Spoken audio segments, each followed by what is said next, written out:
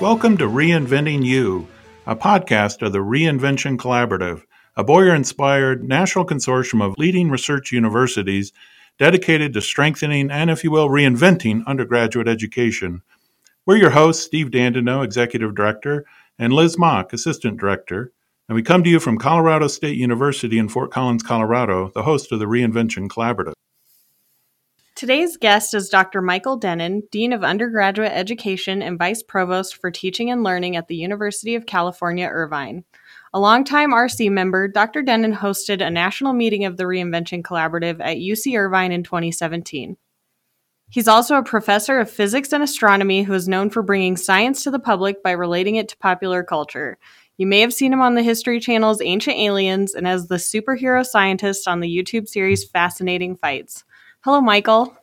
Hello. How's it going? Good. Thanks so much for joining us today. It's great to be here. I'm delighted to be here. Thank you. We have a very straightforward initial question for you. How is it that a physicist with expertise in bubbles and sand and foam and so forth came to serve as UCI's vice provost and undergraduate dean? Give our listeners a sense of how something like that happens. Well, the first step was complaining about how my colleagues teach for 22 years. And so, right, if you complain about something enough, you get put in charge of it. But on a serious level, I describe myself as a physics education research groupie. So my whole career, I've been an experimental soft condensed matter physicist. That's the technical term for someone who studies materials in their lab, that are soft, hence soft condensed matter, but usually fluids, liquids, gases, other states of matter like that. But at the same time, I've always loved teaching right from the beginning. And I've always been intrigued with the question of how do we know, what are good or bad or better ways to teach. And my career, nicely was timed with physics education research as a discipline taking off. And I had the great opportunity early in my career to go to some workshops on this, got connected with some of the people in the field, and really it influenced my teaching strongly all, right from the beginning of my career. And so a few years before I became vice provost, the campus had a task force that I ended up on to evaluate our administrative structure in this space. And I realized how much, my career in sort of service, because the other things I had done was serve on our Council of Educational Policy. And, in the UC world, that's very related to what's happening in the education space and teaching. And so I had some very strong opinions from both of those periods on how we might want to structure things at UCI, in particular, to elevate both the undergraduate education space, but teaching in general to a vice provost level, just like you have a vice chancellor of research. Because teaching, I feel, has gotten sufficiently complex in the questions and issues, particularly around digital aspects and online and technology, but other areas as well. So the campus, other people felt the same, and our task force recommendation was taken, and this new position was created.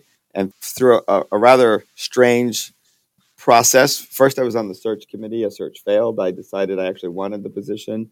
I served as interim dean. I applied, and I got the job. I share that piece because I like to emphasize to our students that career paths aren't always straight lines. And a lot of what you have to do is be really open for an opportunity that you don't expect through the normal path of things.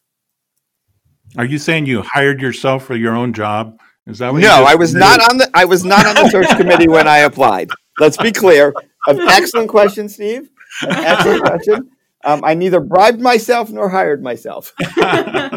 You used the phrase a minute ago, strong feelings or strong opinions. What do you think? Where did you get the strong feelings about teaching and learning, whereas maybe other people don't develop those as readily? Well, first of all, full disclosure, my father was a math professor, recently retired about a year ago. My mom was a high school math teacher. And so I grew up in an education environment. So that clearly had some initial effect.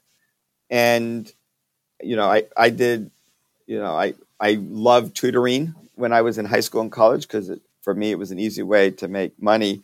I discovered early on that I really, really enjoyed explaining things to people and helping people on their own come to understand things, where they would, to watch someone go from not understanding something to understanding it and getting it, I found very satisfying.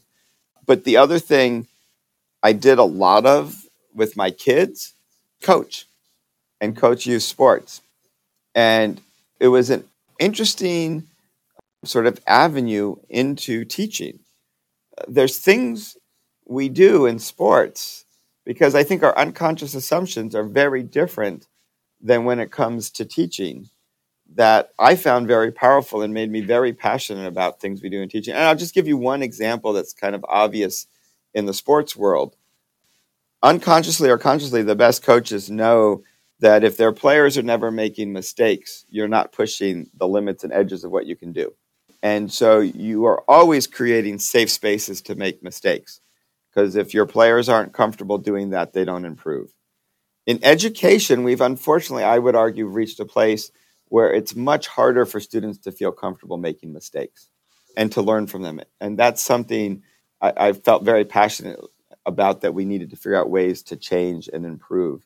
The other one that I hadn't even realized till like halfway through my coaching career is most people know when they've made a mistake. What they don't know, yeah, no, you laugh, but right, think about it, right? Because the definition of a mistake is something obviously went wrong. And the soccer, which I coached, if you lose the ball, you probably made a mistake because you don't have the ball anymore. If you miss the goal, you probably made a mistake because you didn't score the goal. In physics, if you never get an answer, you're probably doing something wrong, right? What they don't know is what they're doing right. So my example in soccer is, if you as a young player make a particular pass or a particular run and it doesn't work out, you might assume it was your mistake, not realizing you did the right thing and another teammate hadn't learned to do the right thing yet. Or you did the right thing, but the defense happened to do something even better. Likewise, if I'm working through a physics problem and I'm not getting an answer, all I know as a student is I'm making mistakes. I don't know which aspects of it I did right.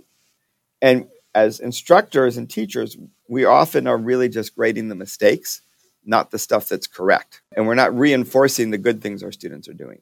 So those are areas I think about, like institutionally and structurally. Being a vice provost of teaching and learning and a dean in undergraduate education, you can start asking these structural questions. How is our grading set up? What's our culture around how courses relate to each other? That as an individual instructor in your class, you can never hope to impact.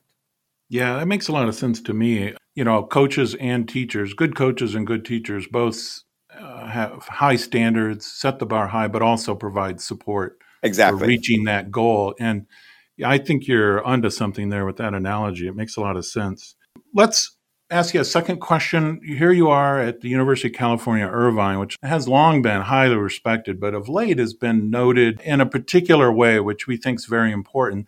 The New York Times has recognized UCI as a university that is doing the most for the American dream, ranked number one. Yes. In their assessment of universities with respect to social mobility. Is quite a thing. And actually, quite a few of the UC system institutions are at or near the top of their list. What's going on there at UCI and in California as a whole? What are you and your colleagues doing to support upward social mobility? And I was curious how much of it is very intentional on your part, and how much do you feel like you're just being swept along by larger forces in society and culture? So I think it's actually a third choice, Steve, I'm going to argue. Part of it's intentional, and it's growing even more intentional as we learn where we were. I think part of it is structural, and it's structures that weren't originally designed for this purpose, but have turned out to be very effective to support this purpose. And so we have a lot to learn from there. And part of my job and what we're doing forward is to study these things to make sure that our guesses are right and we don't mess up our great success by changing the wrong thing going forward. But one thing that UCI has is it's a very large public research university. So the nature of that means that we're drawing often from a sort of diverse population of students that a private might not be able to draw from, say, from a financial perspective. Because even though many private schools turn out to actually be affordable once you work through financial aid, many first-gen students, many low-income students don't understand that system. And so they see a public school. We're known for our low cost of education, particularly in the California system. If you do 2 years at a community college and then transfer to UCI, it's even more affordable. So we're a target of opportunity for students who are already kind of low income, first in their family to go to college. We're attractive from that perspective. Now, what happens to many students is they end up at a large public university. In public universities, we have a challenge of providing that smaller experience that provides that real tight sense of community and the emotional support a student needs to really be successful once they're here. And this, many universities are discovering and implementing excellent cohort-based programs where you have students in cohorts and that helps them be more successful. UCI, it turns out, has sort of a natural built-in structural cohort system because we have so many academic schools. We have a separate school of biological sciences and physical sciences. We actually have 2 social science schools, social science and social ecology. Arts and humanities are separated into their own schools, and the list goes on and on. So what it means is you start as one of 30,000 students, but as soon as you have a major, you're in a school of at most a few thousand, and now you're down to that small liberal arts school size.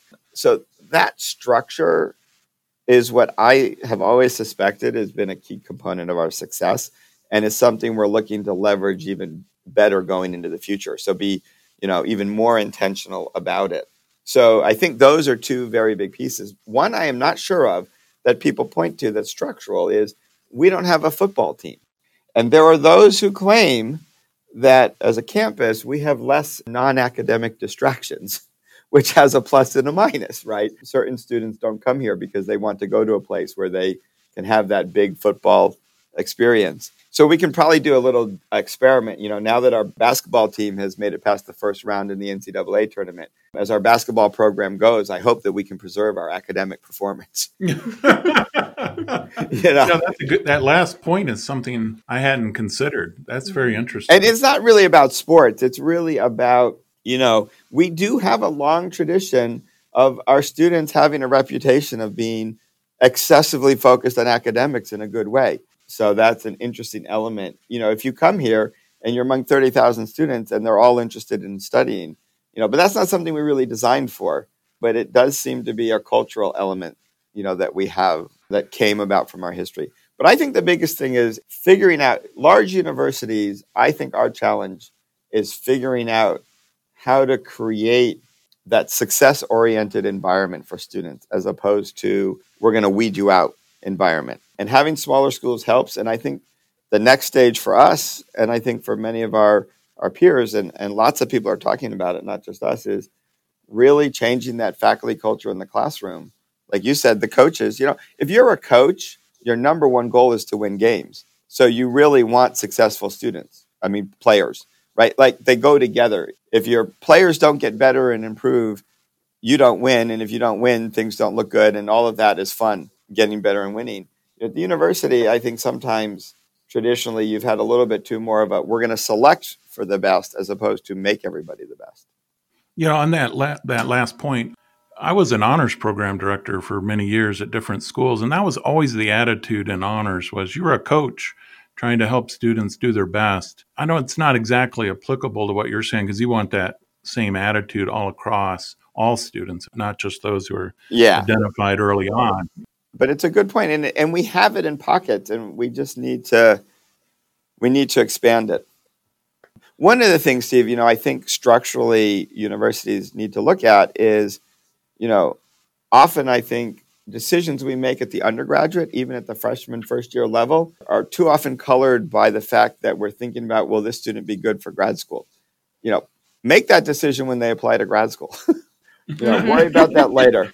Give them 4 years to be the best they can. And if that best is good enough for grad school, great. If that best is better suited to be something else, that's great too, right? It's not like one's better than the other, but I think of it in physics. Let's graduate the best possible undergraduate physics majors. And many of them will go on to great other things. And then some will go on to grad school. And then we can decide at the grad school admission type, both who wants to, because not everybody wants to, even the students we think should, and who really is, best suited for that. So, Michael, you kind of touched on this, but you earned your undergraduate degree at a private research university. Yes. As you think back on your personal experience, do you think public research university leaders have something to learn from their private university colleagues? And is it possible that every public research university can be a student-centered research university, as is so often the case at private institutions? I think, yes, we have to be the one question we always have to deal with at the public universities is scale, right? You have to recognize, UCI is 30,000 undergrads now and a little over 1,000 faculty, not the ratio that existed at the school I was at. So you do have to kind of think about, if you focus too narrowly just on the single model of individual faculty mentoring undergraduates in their lab or their group or their research, you're going to have trouble because that's a little too narrow. But if you think about just the general, I do feel the school I was at, because it didn't have a law school, a medical school, some of the main professional schools, it really thought about the undergraduates from the way I mentioned earlier, which is, okay, how can we make these undergraduates as successful as possible? And that I find public universities start with that as their core mission, and we're often rightfully overwhelmed at how do we achieve that. So I don't think it's so much making public universities this student-focused research thing. I think it's helping us figure out how to realize that goal in an environment where you have way more students than faculty. I think the piece we often forget is the faculty have figured out how to teach the students in sort of what I would call the old way.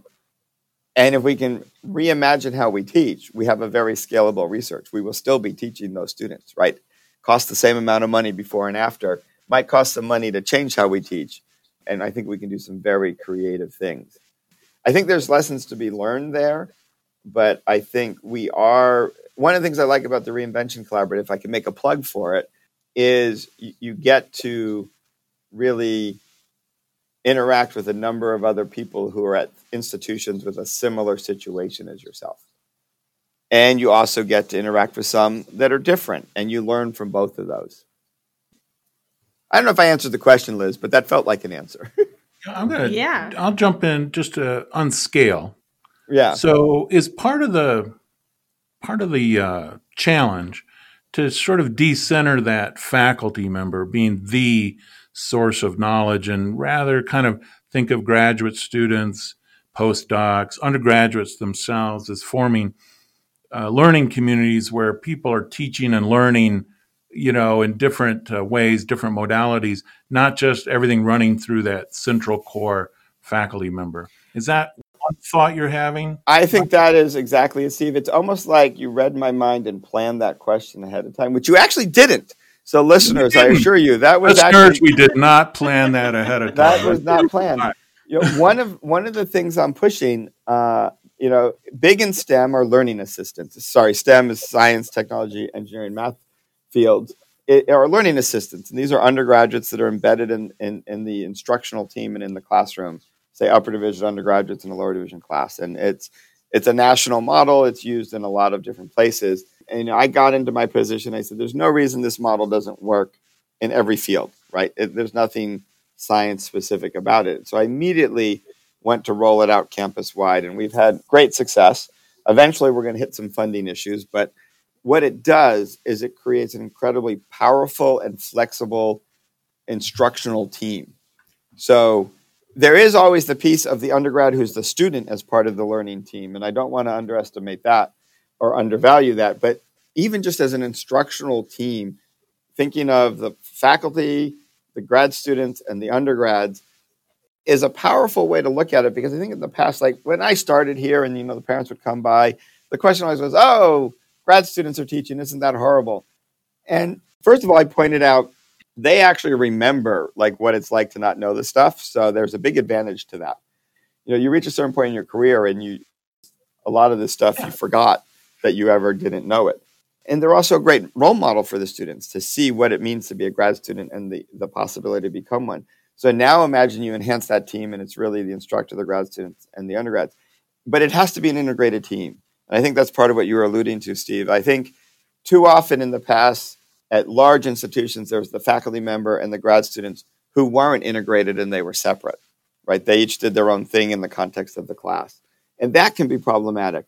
But when you really look at this as a team and a multi-tiered experience and everybody bringing their own expertise, and then you throw in the students in the class and their engagement and you complete the picture that way, you really are leveraging a powerful system for learning that can handle some of this large scale that we have at public universities. I feel the coaching and sports metaphor lurking right there. Yes. Look, everybody has a coaching team. And in addition, the players are integrated into that. And you have a captain of the team who has certain responsibilities and all the way on down the line. So thinking of your book, Divine Science, Finding Reason at the Heart of Faith, do you think that undergraduate education should address enduring questions and ultimate values? If so, how best to do that? How best, especially at public universities? Something I am very worried about is an answer to how best to do this, I really think, is reinvigorating the humanities. It's a real interest of mine. It always has been. We, as humans, ultimately, if we're not looking at some of these big questions, whether it's ethical questions, whether it's, big meaning of life questions, whether it's how you approach and think about things which humanity has been dealing with throughout our history, through art, through literature, how we look back at the past and interpret it through history. These are disciplines that there's a reason everyone struggles and tries to have general education or core curriculum or all these other things, because these are disciplines that are critical. And this is where some of the experiences in the Reinvention Collaborative have been so powerful. I will never forget being at Georgia Tech, a fundamentally engineering institution, and hearing about their approach to humanities there. It was very powerful for me, and I've already come back and tried to engage our humanities faculty in this space. If you read things in the Chronicle or Inside Higher Ed or various spaces or opinions, a lot of people feel that somewhere between the humanities being under attack to dead, depending on who you talk to. And that's just, I think that's as big a problem as figuring out how to scale the general experience. And I'm always excited. I talk to engineering colleagues and they're like, yeah, our students, can't get by with just science courses. And a very practical example here, you mentioned, Steve, honors colleges. We finally added a second track to our honors college, and we have quarter systems. So it's 6 quarters, and it takes science and social science and integrates it into a 6-quarter sequence called Sustainable Societies. And the main point is for the students to understand the interplay between economics, politics, psychology, ethics, human experience, and technical and scientific solutions to challenges that face society if you want to be a society that's not only sustainable but thrives. And it ends with capstone projects by the students to address open questions in this interdisciplinary way. That's a very small piece, but if we can figure out how to get more of those experiences to our students across the humanities and social sciences, otherwise we're in trouble. I joke, but it's true. When I was first a faculty and I had my peers read my proposals to give me advice and help me, one of my colleagues, senior colleagues, said, you have to write your proposal as if the fate of the world depends on you doing this research, and that you're the only human being in the universe who can actually accomplish the research. And my first thought was, great, how do I convince anyone that the fate of the world depends on shaving cream? But, it was easy to convince them I'm the only one who can do it because I was the only one working on it. But that was not the hard problem. But I think in this space, if we are not, someone else said to me recently, no matter what side of the political spectrum you're on, right now is a moment in our country where division is the obvious mode of activity. And we need to generate people who can work across division, who have, the skills and the ability to tackle complex issues in their complexity and deal with the nuance and recognize there may not be just one answer. There may be multiple opinions, and how to talk about multiple opinions and viewpoints in a productive fashion. And so many of those skills come from exactly these areas you mentioned in your list, Liz. And It's about looking at these bigger questions and struggling with them because many of them don't have an obvious answer and reasonably could come down from many sides. And that's one of the things I try to do with my book is it's more a personal journey than really an argument for one side or the other. And it says, look, questions are the important things. If we're afraid to ask questions, we don't make progress. Asking questions can often be very challenging because the answers aren't obvious. And I mentioned, this is where I am in my journey of answering these questions, but I know I'm not done yet. I don't have final answers. And part of the reason to write the book was to start a conversation where I might make it to the next level of my answers by engaging people. And so if we can get our students engaged in that hard question asking, I think we'll have made a huge impact for society and for the survival of the human race. And it's the one place in my life where I can go back to that original advice and say, yes, the fate of the human race depends on us doing this. Yeah, no joke, right? I mean, that's what I was thinking. We live in a time of division in this country and in lots of countries, but there's also another way of looking at it, which I know you're very familiar with, we're hinting at, which is we live in a time of really extraordinary natural ecological crises, such that your new program in the honors program is going to help students address and think about synthetically pulling things together so they can grasp hold of it, because one of its qualities is it's so multifaceted and vast that it sometimes defies people's ability to conceptualize it. Yeah. And so, just real quickly on that, Steve, somebody made the comment the other day, climate change is really a geological scale thing, not a annual thing. And so that's one of the challenges people have grasping it. Yeah, they need ways of thinking, that allow them to do that. And I was just imagining this case you're making for the humanities really relating to every student and every major. Oh, it does. Yeah. Yeah, and I think more and more education leaders who are interested in undergraduate education really have to grasp and grapple with what you're doing at UCI, you and your colleagues. This feels like a front burner issue for all of us. No, I think it is. And I think, I've had some very candid meetings with my humanities faculty. And it's an interesting tension and challenge because we are a research university. And, there's always that, I think, when you say the word research, there's an unconscious bias towards the sciences. When I randomly poll people, if you throw that word out there, people think of labs. They think of people in white coats. And it's somehow held as a gold standard that I think puts us in a bad position. And when you're at a research university and you have a whole field, the humanities and other aspects of the university, worried about whether or not their research will be taken seriously, their energy all gets driven there. And we don't have the energy to discuss, but what about our undergraduates who need exposure to this too? And how are we serving them? And how are we integrating this across the campus? And buying and finding the time for people to have that important conversation is one of the challenges. And irony too. Yeah, exactly. Well, Coach Dennen. Yeah. Any last words for our words of wisdom for our listeners? Well, I think I'm going to loop back to that first question about how a physicist ends up in this role. And I think it's true for faculty as well as students. I constantly am reminded how much life is about finding something you're passionate about, but also understanding where you can have an impact. And I look at my academic career, and as faculty, I mentioned I grew up with a father who was a professor. As a faculty member, obviously the administration was evil and the enemy, and I would never become one. What I grew to realize, and I was chair of our Council on Educational Policy. I worked in the Academic Senate. I then, decided to take on this role, and thankfully was given it. It's recognizing those aspects where you can really impact things that are important to you, and being honest with yourself, and not, falling subject to some of the external pressures. I found myself constantly telling students, don't become a doctor and engineer just because that's what you're told you have to do. What's your passion? And so I thought to myself, as I discovered what this role would be and my ability to impact students and impact culture around teaching, don't not do it because in your head you've been told you have to be a faculty and not an administrator.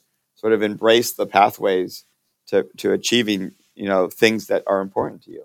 And it's so far, knock on wood, it's worked out awesome. It's been a great experience. As with everything, there's things that are somewhat problematic, but that's true of any job in life. And those are just a minor blip on all the fun stuff I get to do. Well, on behalf of our members and listeners, Steve and I would like to thank Dr. Michael Dennen, Dean of Undergraduate Education and Vice Provost for Teaching and Learning at UC Irvine, for chatting with us today. Thanks, Michael. Oh, thank you. It's been fun. I love talking about this stuff. And thanks to all of our listeners for listening to Reinventing You, a podcast of the Reinvention Collaborative. We're available on iTunes, Spotify, Stitcher, or wherever you get your podcasts. To learn more about the Reinvention Collaborative, check us out at reinventioncollaborative.org. RC members can listen to an extended version of this interview at the members section of this site.